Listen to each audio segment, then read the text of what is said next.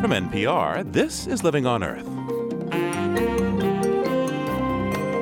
I'm Steve Curwood. To help protect the health of children, California is taking steps that could extend the ban on cigarette smoking, even in homes and cars. There's no precedent for this regulation of individual behavior, but many experts say it would hold up in court. Well, I spoke to several people, and most of them said probably yes. I spoke with a former Air Board member who said it's not unreasonable to think that they'll consider banning smoking at home. And I spoke with an attorney who's a constitutional law expert with the Libertarian Cato Institute, and he said California would probably prevail if it tried to do this. Also, a controversial government review of perchlorate, a chemical used by the military that has tainted the drinking water of millions of people. Those stories and the tricky business of insect romance. This week on Living on Earth. Stick around. Support for Living on Earth comes from the National Science Foundation and Stonyfield Farm.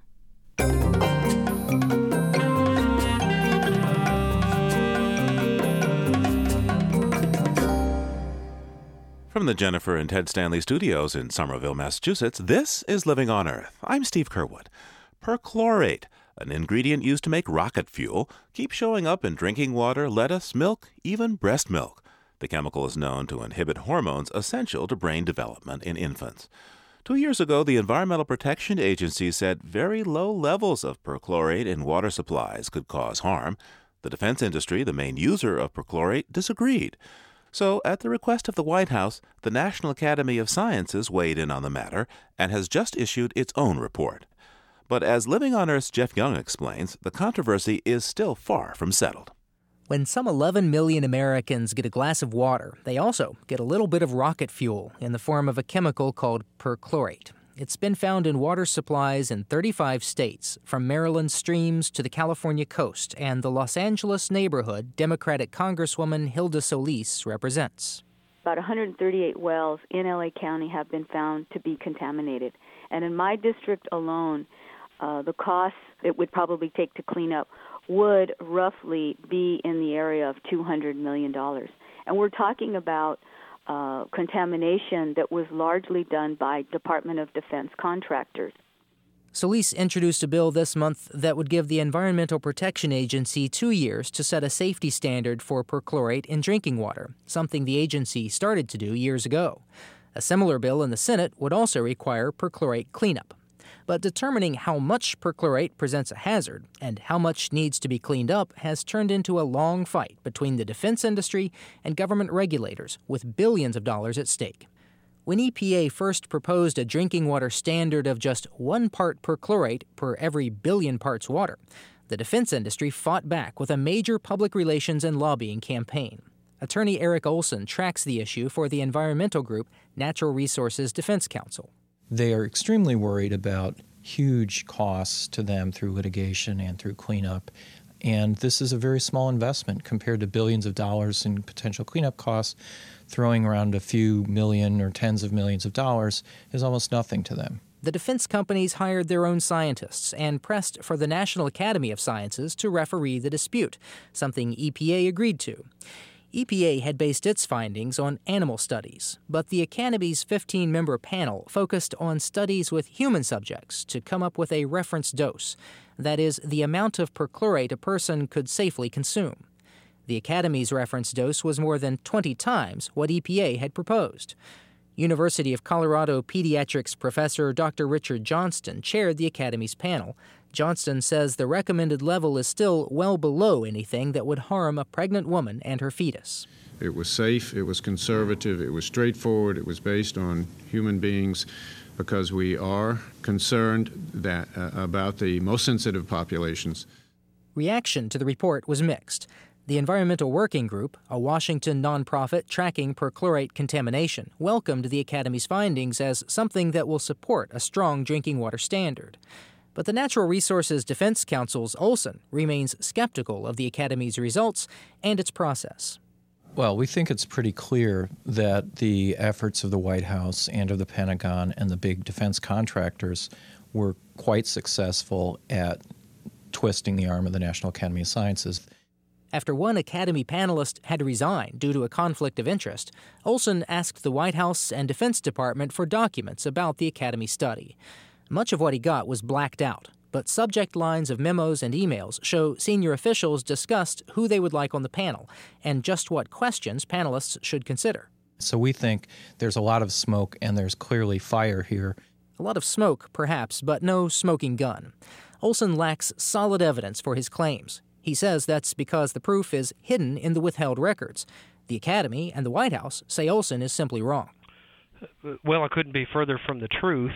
This is an attempt to distort the science by attacking the process. That's Bob Hopkins, a spokesperson for the White House Office of Science and Technology. Hopkins says the official discussion about Academy panels is routine. The National Academy's executive officer, William Cole Glazier, agrees and defends the panel's work. The government really had no influence on the conduct of our work, either on the people that were appointed to the committee or what the committee had to say in its final report. The Academy's final report is not the final word on perchlorate. It does not set any legally enforceable standard for water. The Academy doesn't even recommend one. It's up to the EPA and state regulators to do that, and there is wide disagreement on just how the Academy's safe dose number will translate into numbers for drinking water standards. Some, but not all, environmentalists worry that the federal standard could go up to 20 parts per billion, where the defense industry could escape responsibility for cleanup. A chart from the American Water Works Association, the professional group for water utilities, shows a range of possible standards based on the Academy's dose, from about 1 part per billion up to 40 or more. But California health officials say they don't expect their public health goal of 6 parts per billion to change very much. Meanwhile, industry representatives insist regulators should start from an assumption that much higher levels of perchlorate are safe. James Strock is with the perchlorate industry's PR group called Council on Water Quality. Strock points to a study the Academy reviewed, a study paid for in part by the perchlorate makers. What they said that's very clear on the basis of studies is that at levels up to over 200 parts per billion, they found no health effect at all. That initial baseline of where they found no effect level at all will probably be the key element that regulatory agencies will then take into account and apply. Just what regulators will do with perchlorate in water is still a little murky. What's clear is that the defense industry's fight is not over. For Living on Earth, I'm Jeff Young in Washington. Joining me now is Peter Waldman. He's a reporter with the Wall Street Journal who's been following the science and politics of perchlorate for the past several years. Hello. Hi. Now, we've heard where perchlorate comes from, but could you go a little deeper into this? What are the different sources of perchlorate that could get into drinking water? Well, by far the largest source in drinking water in the United States is a constituent of solid rocket fuel. Starting in the 1940s, the U.S. military deployed perchlorate as the main oxidizer in solid rocket fuel. Basically, it's extremely stable and can be carried around ships and loaded in and out of trucks and so forth. It won't blow up, yet it enhances the burn of the solid rocket fuel many-fold. And what happened was, over the years of the Cold War, the decades really, the military and its contractors, the aerospace industry, would have to clean out the missiles in various places, and in the process of doing so, they would discharge the perchlorate onto the ground where it would seep into underground water. And this happened extremely widely, particularly in the West, but also in places like Cape Cod, Massachusetts, and Aberdeen Proving Grounds in Maryland. And the result is fairly high levels of perchlorate in groundwater in pockets throughout the country. What exactly are the health effects of perchlorate? As I understand it, it was once used to treat medical conditions like hyperthyroidism. It affects how the thyroid works. But what does this mean? Well, the thyroid depends on iodide to produce thyroid hormone. And perchlorate blocks the uptake of iodide into the thyroid gland and therefore inhibits the production of thyroid hormone. The debate is all about at what level is it safe for that blockage to occur. And the reason it's a very complicated debate after that simple model is because it turns out that pregnant moms and fetuses and little babies rely on thyroid hormone for the proper and sort of normal development of the brain. It's an extremely important hormonal signaler to the brain to form proper neurons and other brain structures. So that's what's going on physically. Going forward, the Environmental Protection Agency will have to derive a water standard if they believe this stuff is dangerous, which I'm sure they do.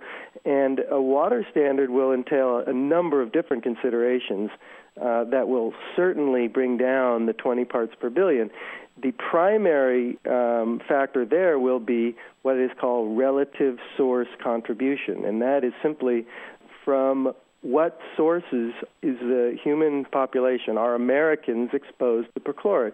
And it turns out that Americans are exposed to perchlorate not only from drinking water, but also from food, from fruits and vegetables that presumably were irrigated with water, probably from the Colorado River, but other sources as well, that contained perchlorate.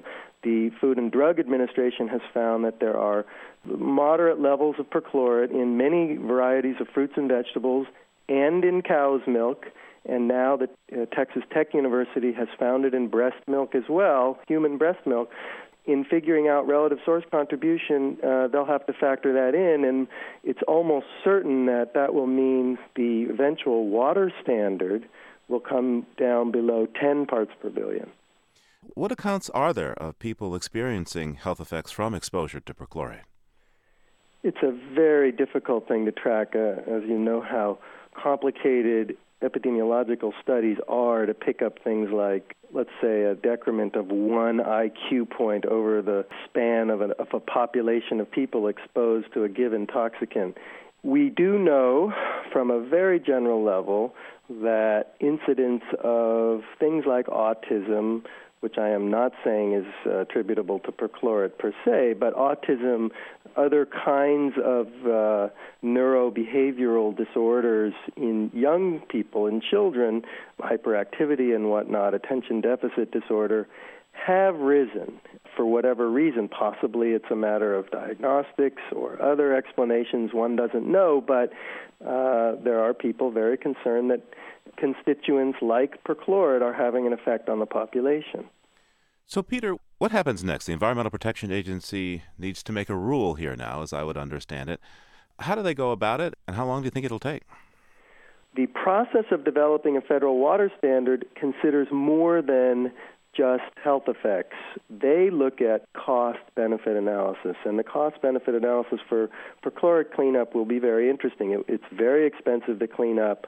There are no exact indicators of human disease. It'll be hard for them to quantify. If we clean it up to this level, we will save X billions of dollars in treating attention deficit disorder or some other malady. So once it's done the cost-benefit analysis, then it goes to the White House with a standard and says, we think it should be X in drinking water, and the White House agrees or disagrees. At that point, the political considerations clearly come into the fore, and then a water standard is ultimately issued. That can take probably from 2 to 4 years from this point. Peter Waldman is a staff writer for the Wall Street Journal. Peter, thanks for taking this time with me today. Nice to talk to you. Coming up, another first from California. The state considers making it illegal in certain cases to smoke tobacco in the privacy of your own home or car. Keep listening to Living on Earth. It's Living on Earth. I'm Steve Curwood. From time to time, we bring you news of what regulations are brewing in California because when they make a rule there, it often shows up on the books of the 49 other states at some point down the line. For example, California was the first state to enforce tight emissions controls on vehicles. It was also the first to ban smoking in restaurants and bars. And now you can't even light up on some beaches in California. But some say those smoking bans still leave certain people vulnerable to the increasingly well-understood health hazards of secondhand tobacco smoke. Our West Coast Bureau Chief Ingrid Lobet joins me now to talk about what California is contemplating. Hi, Ingrid. Hi, Steve. So what's in the air? California could declare secondhand tobacco smoke a, quote, toxic air contaminant that is a public danger? That's right. The staff at the Air Resources Board, the powerful air agency here, is preparing an argument that secondhand smoke is still a serious risk to some people. Which people? I mean, I thought there was practically no place you could smoke now in California. There aren't very many, and smokers will tell you it's not easy being a smoker here anymore, and per capita cigarette smoking has been dropping here. But cigarette smoke contains breathable, or what they call respirable particulate, and they've even counted how much of it is released into the air each year by smokers in California, just the way they would for an industrial emission. And along with that, there's also a list of carcinogenic compounds that are in the smoke, like benzene, butadiene, cadmium, and toluene. And after they counted all these up, they looked at where the exposure was occurring, and it's clear that it's very unevenly distributed. Basically, you're only really exposed in places like designated smoking areas, bingo parlors, and, importantly, in people's homes and cars. Well, I want to ask you about the homes and cars, but first, what are the associated health problems with tobacco smoke? Of course, what comes to mind is lung cancer. Right. The Air Resources Board talks about lung cancer, also breast cancer, and an increased risk of heart disease. But if you look at the report carefully, what it also talks about quite a bit is the stated risks to young children. The report says studies show increased risks of ear infections, lower respiratory infections, and low birth weight in newborns. They say that environmental tobacco smoke may impact fetal growth in 1,600 newborns in California. So this focus on children may be changing the picture. That's right, because children don't get to choose where they are. I mean, an adult can simply choose not to be in a confined space with a smoker, but that doesn't work for a child or, of course, a fetus. No, a child can't choose. And what they would do afterwards, if they did decide to declare this a toxic air contaminant, is really the crux of the matter. They could decide that current efforts aimed at educating people about the problems of secondhand smoke are already enough. Or they could decide to step up those efforts somewhat. Or conceivably, they might try to ban smoking inside people's homes or certain parts of their homes or cars when children are present. Could they do that? Well, I spoke to several people, and most of them said probably yes. I spoke with a former Air Board member who said it's not unreasonable to think that they'll consider banning smoking at home. I spoke with one of the scientists who's reviewed the work to date. He thought it was a great idea. He said he can't bear to see adults lighting up with kids in the car. And I spoke with an attorney who's a constitutional law expert with the Libertarian Cato Institute, and he said California would probably prevail if it tried to do this. What kind of precedent is there for regulating individual behavior in this way? There's not much precedent. You could point to regulating dry cleaners or nail polish, but both of those are controlled at the production level. You could point to some controls on barbecues, and in many states there are periodic bans on burning / out of doors. But one veteran lobbyist who I spoke with who helped write the original law told me that it was really intended for industry, not for regulating individual parents' behavior in their homes or cars. Yeah, I can imagine now, if California wants to ban smoking in homes and cars, that the smokers' rights groups are really going to get mobilized. I mean, I would expect that some of them would just be outraged to be told that they can't smoke at home. And we should repeat here that the Air Board is not saying that it would do that yet. They're just pointing out the high levels of particulates that children are exposed to in some closed spaces. But yes, I think some people would be outraged. This attorney, Robert Levy with the Cato Institute, characterized a move like this as fascistic. He said California would be breaching the privacy of the parent-child relationship, and he asked what would be next. If we know that too much TV can lead to being ignorant of literature, what about television? If we know that children who are fed a poor diet may suffer from childhood obesity, and that's a problem, where would it stop? I guess we'll find out. Ingrid Lebet is Living on Earth's Western correspondent. Thanks so much, Ingrid. You're welcome.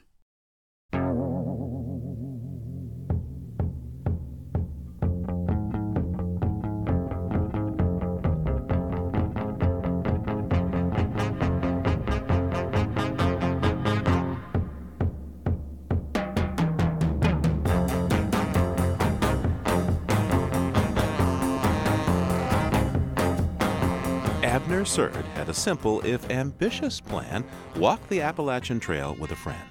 Well, that hike never happened. But Mr. Surd did set out on an alternate route along the nation's highways and byways.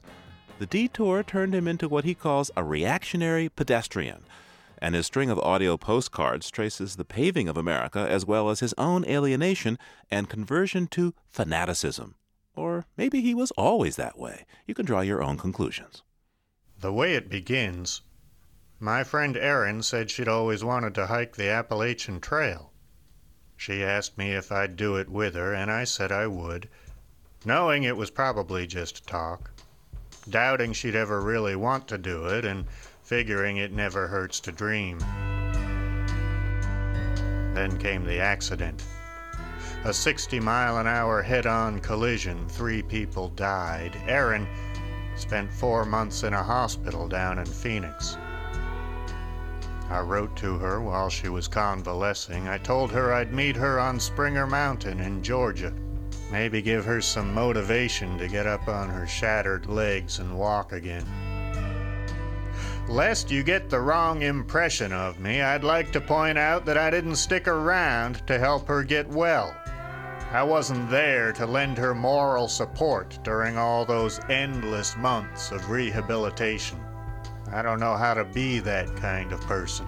And this ain't that kind of story. This is a story about a fanatic reactionary pedestrian who despises motorized vehicles, who thinks any distance is walking distance as long as they let him across the bridge, who promises to walk 2,000 miles from Georgia to Maine and then walks 3,000 miles just getting to Georgia.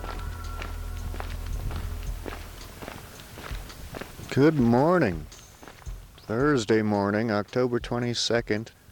Well, it drizzled off and on for about half the night.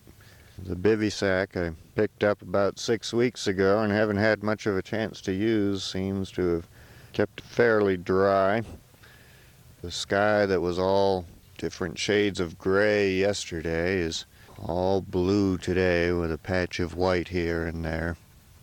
The sun is up and the steam is coming off the wet ground and gonna get moving eventually. I think I'll have breakfast first. So the question is, what is a fanatic reactionary pedestrian? How does one get to be this way? What drives a person, excuse the pun, to pick up and walk 3,000 miles on roads that clearly weren't meant for walking? It's a very strange sunset tonight. It's a very colorful sunset. It's brilliant reds and golds. A Hieronymus Bosch kind of theme. It looks like screaming demons from hell all racing to where the sun went down, flying through the sky with bellows of smoke and fire coming out of their mouths. Wow. You understand, I didn't start out to be a fanatic. I sort of grew into it over several tens of thousands of miles. I'm not as bad as I used to be, though. I mean, I don't throw rocks anymore.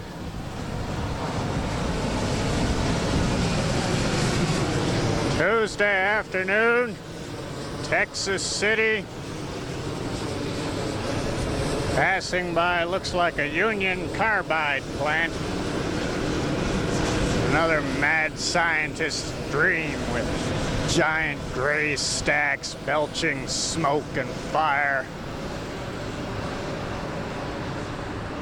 I remember that time in Indiana, the guy in the Dodge Ram looking left and turning right, hurrying to beat the oncoming traffic, never came to a complete stop, pushed me a dozen feet backwards before he shut it down. If I hadn't managed to stay on my feet, he never would have seen me go under. Monday morning, the 15th of February. Walking on little tiny seashells on the beach in Louisiana. It's kind of sad that people don't walk on the beach anymore. Last night, Valentine's evening, went down to the beach at just about sunset, watching all the Valentine's couples driving back and forth along the beach, driving in their four-wheel drive vehicles. Kind of made me feel like I'd lost somehow.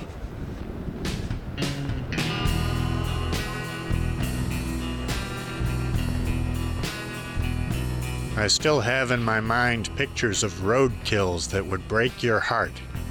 You want to hear about them? No, that's okay. I can describe them in great detail. Are you sure you don't want to hear it? No, we don't need that. Thank you very much. The dog thrown up against the barbed wire fence? No. Are you sure? Yes. Okay. Just had a encounter with a young woman back in Franklin, 25 years old, and a couple of guys, but she did all the talking. She wanted to know where I took baths at. She said, "You got a gun, right?" I said, "No, I haven't got a gun." She said, "Oh, you gotta get yourself a gun." I said, "They told me I can't have a gun until I start taking my medication again." I hear a lot these days about racial profiling. Racial profiling. I don't know how many times I've been stopped and questioned by Officer Friendly, not because I was doing anything wrong, but only because I happened to be passing through town on foot. I want to tell these guys, look, all the really successful criminals drive cars. I should think that's obvious. In fact, the better the car, the more successful the criminal. You should be stopping people in BMWs. The Huey P. Long Bridge over the Mississippi River. Well, we got about a third of the way across the bridge, and a state police officer hit his lights and stopped and got out of the car and started yelling. He didn't have very good people skills, so I started yelling back at him. I don't have very good people skills either, nor very much common sense. But I found out there is no bridge anywhere in the state of Louisiana that you can walk across the Mississippi River. It is prohibited. It is becoming illegal to get across this country on foot.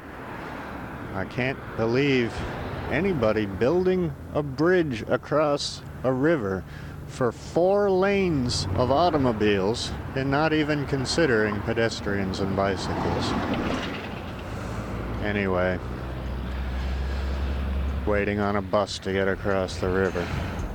I don't have the energy to get across any other way right now.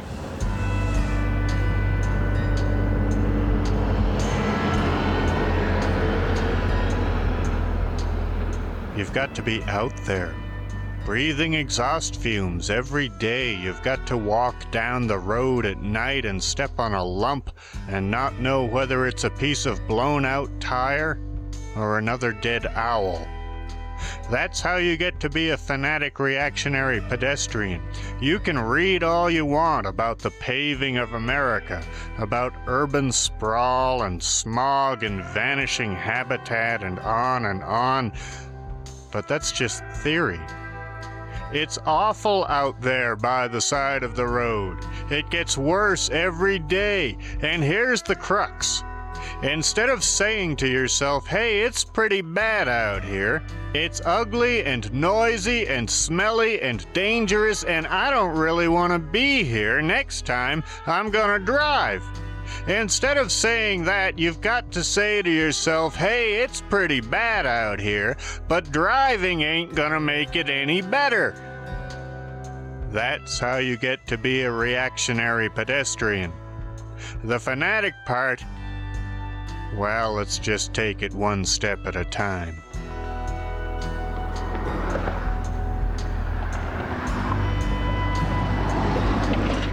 Abner Surd is the fanatical reactionary pedestrian. He produced his story as part of the series Hearing Voices.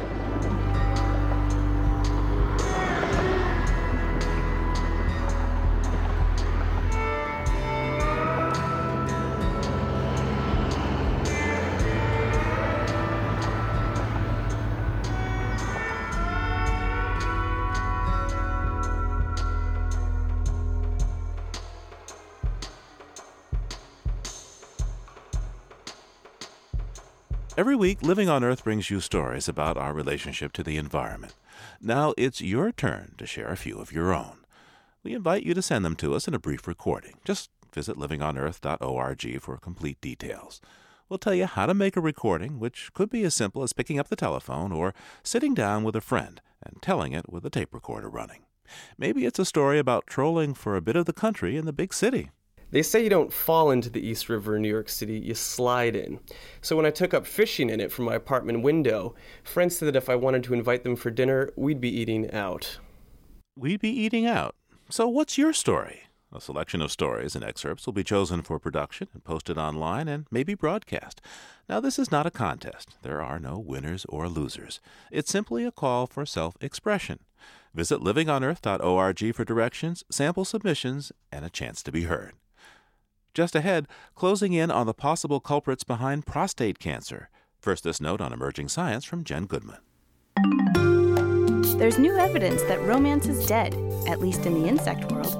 Authors of a study in the latest issue of Current Biology conclude that male dance flies bearing false gifts can easily fool females.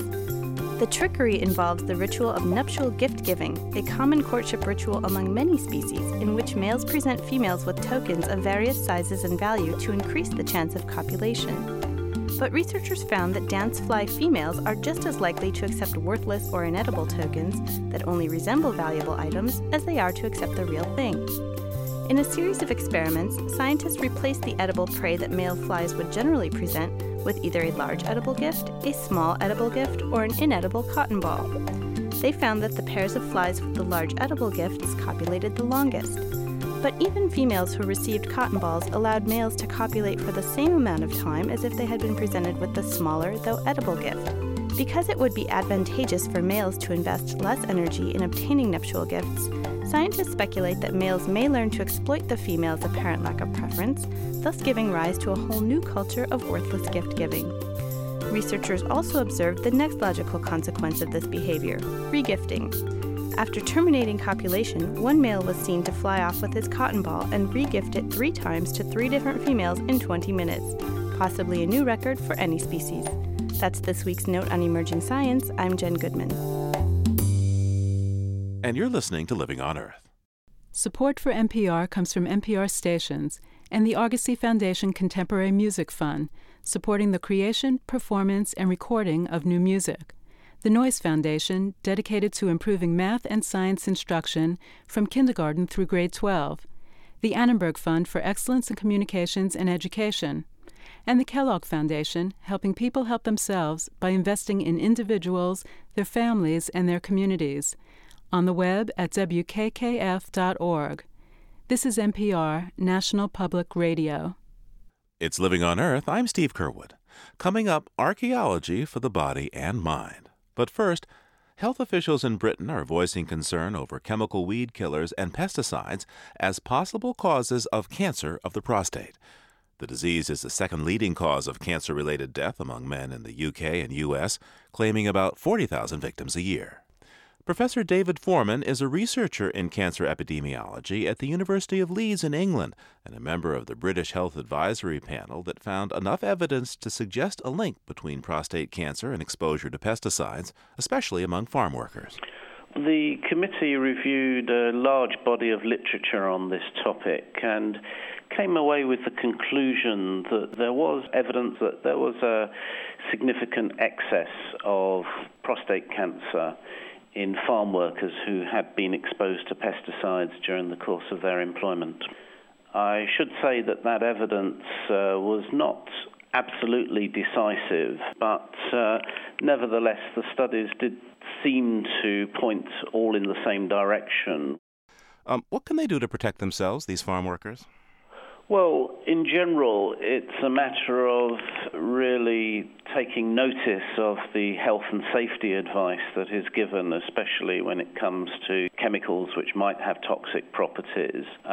So wearing appropriate protective clothing, using face masks where necessary, and really making sure that the exposure experience is kept to the absolute minimum. Now, what about men who aren't farm workers but occasionally use household weed killers and pesticides? How vulnerable are they to getting prostate cancer from their exposure to pesticides? Well, that's a good question because on the one hand, obviously, such people who might use similar compounds in and around the home would usually be associated with much lower levels of exposure because it might just be on a occasional weekend day that they make use of such chemicals. However, and it's quite a big however, people who use such chemicals domestically won't have any accompanying health and safety legislation surrounding that use. And might therefore take less attention to health and safety warnings. So there is a concern that the exposure might increase as a result of not wearing appropriate protective wear or face masks and so on. Now, your committee has called for new ways to measure exposures to pesticides, herbicides, those kind of chemicals. What do you envision here, and how do you believe it can be put into practice? Well, one of the big problems in this whole area of science and cancer epidemiology in general is getting really good assessments of exposure to specific agents. Really, the measures that we've used thus far tend to be very crude. So what the committee is really asking for is better measures of exposure, which in part is making better use and better employment of occupational records so that one knows within a workforce exactly what chemicals an individual has been exposed to over his lifetime. But added to that, what is coming rapidly onto the scene is a new generation of biological markers that can be assessed either by looking at blood samples or in some cases DNA samples of individuals, which can give very informative information on the type of chemicals that individual has been exposed to. So where do you go from here in terms of policy? What sort of policy decisions do you expect to arise from your committee's decision here? It really lays down a concern that other agencies within government will have to take up, both in terms of trying to understand in more detail whether there genuinely is an association and also how one can reduce exposure to pesticides amongst exposed groups of workers. It's a cause for concern and we need to keep a close eye on it. David Foreman is a professor of cancer epidemiology at the University of Leeds and a member of the Committee on Carcinogenicity, an advisory panel to the British Department of Health. Thanks for taking this time with me today. Thank you very much.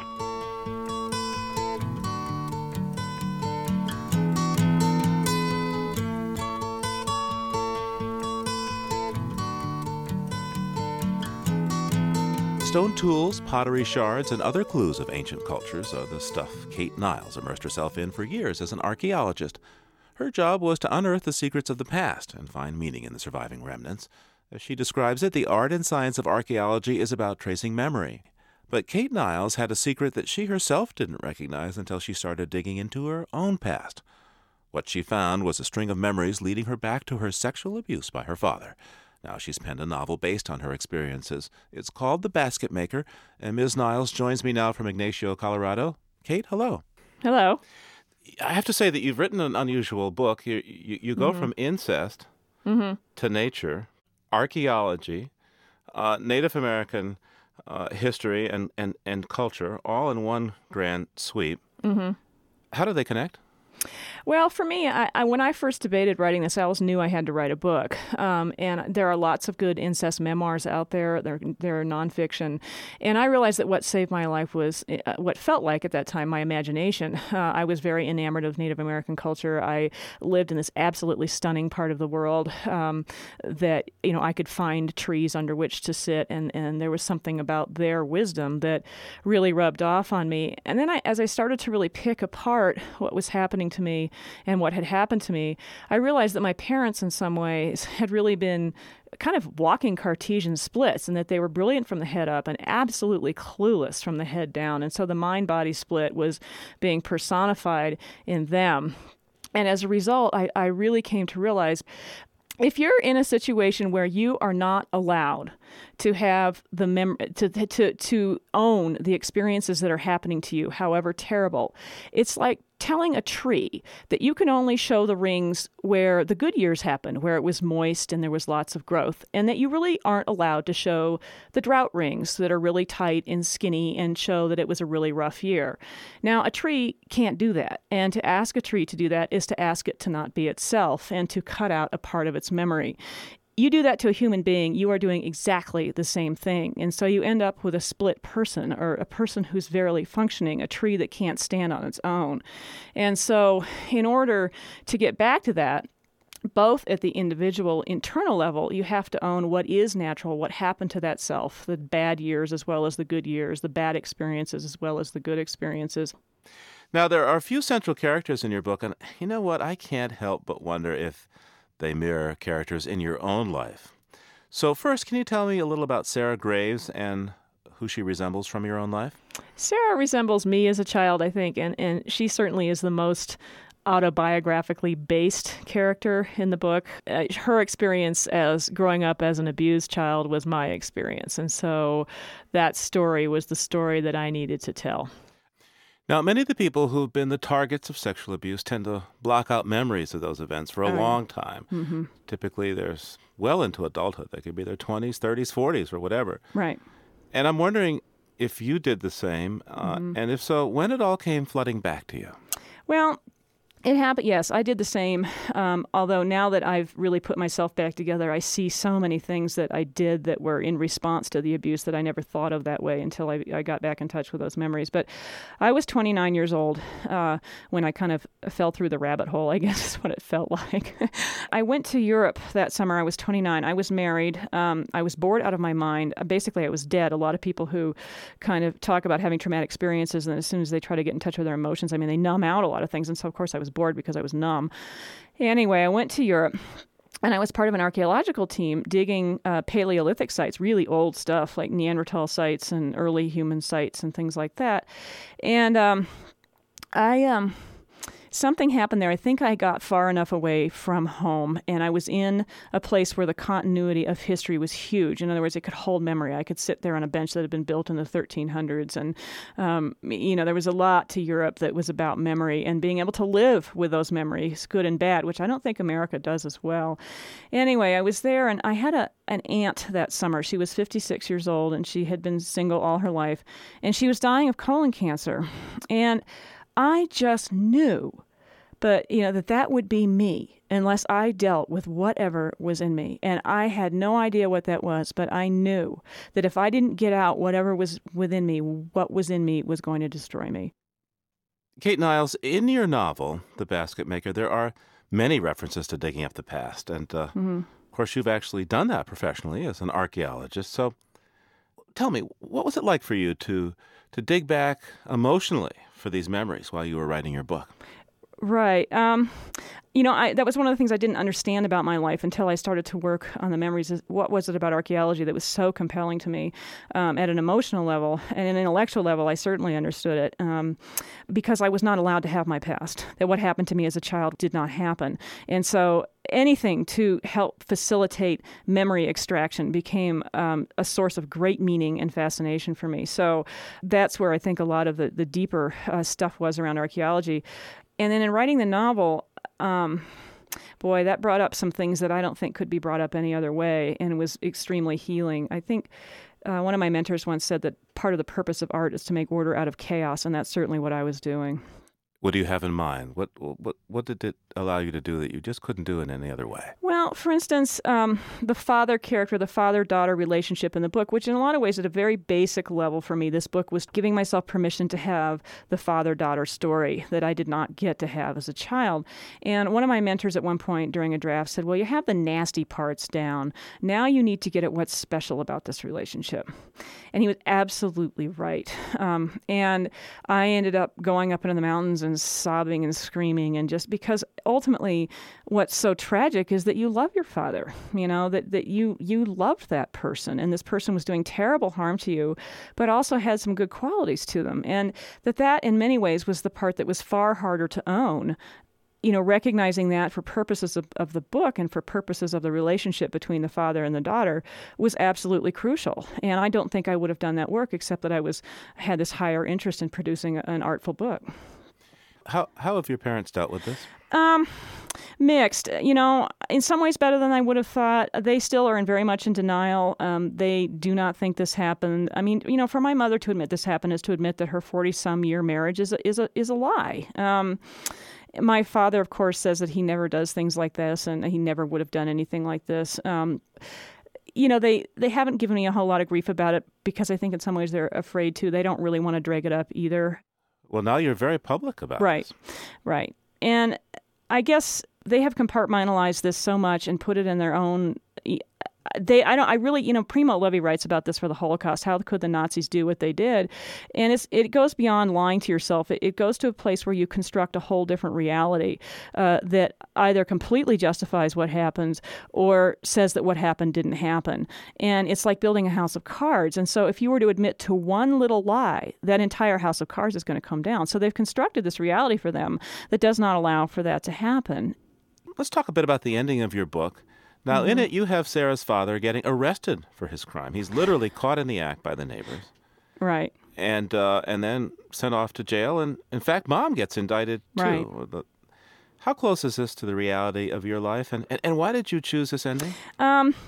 It is not at all close to the reality of my life. One of the reasons I said it in 1973 was because that was that was when I was growing up, but also very practically, it was before we had doctors and police and teachers being trained to look for symptoms of abuse. And so children in those situations are horribly isolated, and they're not going to talk about anything that remotely connects to it. Again, that's probably the biggest fairy tale part of this is I wanted to take what I know happens more often in modern situations, in the 90s and the 2000s, and have it happen in 1973. And the only way that was going to happen at that point was for somebody to directly witness it. How strongly did you want the police to come and arrest your father? Well, at the time, not at all, because first of all, I was in denial. And one of the things that happens to children, and I think this was the part that I needed to really work through in the book, and I have places where it is that you're very caught because the hand that's feeding you is also the hand that's biting you. And it makes for kind of a Stockholm syndrome where you're colluding in the terror because it's the only way that you can survive. And on top of that, and this is the real double whammy of incest, is that you love your father and you will do anything to please your father. I mean, kids want to please their parents. And, of course, a good part of your heart, if you have any heart at all, doesn't want that to happen. And in many ways, you end up feeling like you'll sacrifice yourself for that to stay intact. So, not at all when I was a kid. What's the significance of the title of your book, Kate Niles, The Basket Maker? Talk to me about the Indian culture from which this comes. Well, the basket makers themselves were prehistoric Native American population in this area, and they were hunting and gathering peoples who then began to do agriculture. Once they really go full force in agriculture and start building houses and things like that, they move into what's called ancestral Puebloan peoples. The old term is Anasazi. So it comes from that, and ultimately, though, I think the basket is what we have to build for ourselves, a container that will hold everything that we are, and that's big enough to hold all our pain and love and ecstasy and joy and sorrow. Kate Niles teaches writing at Fort Lewis College in Durango, Colorado, and is author of the novel The Basket Maker. Kate, thanks for speaking with me today. Thank you.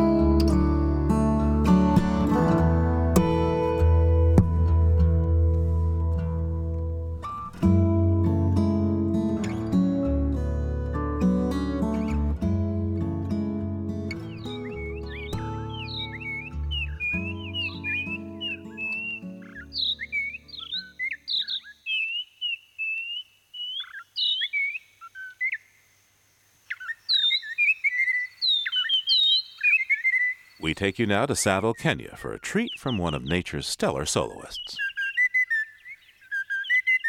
Jean Rocher recorded this white-browed robin chat, whose strong, fluid melodies celebrate the morning.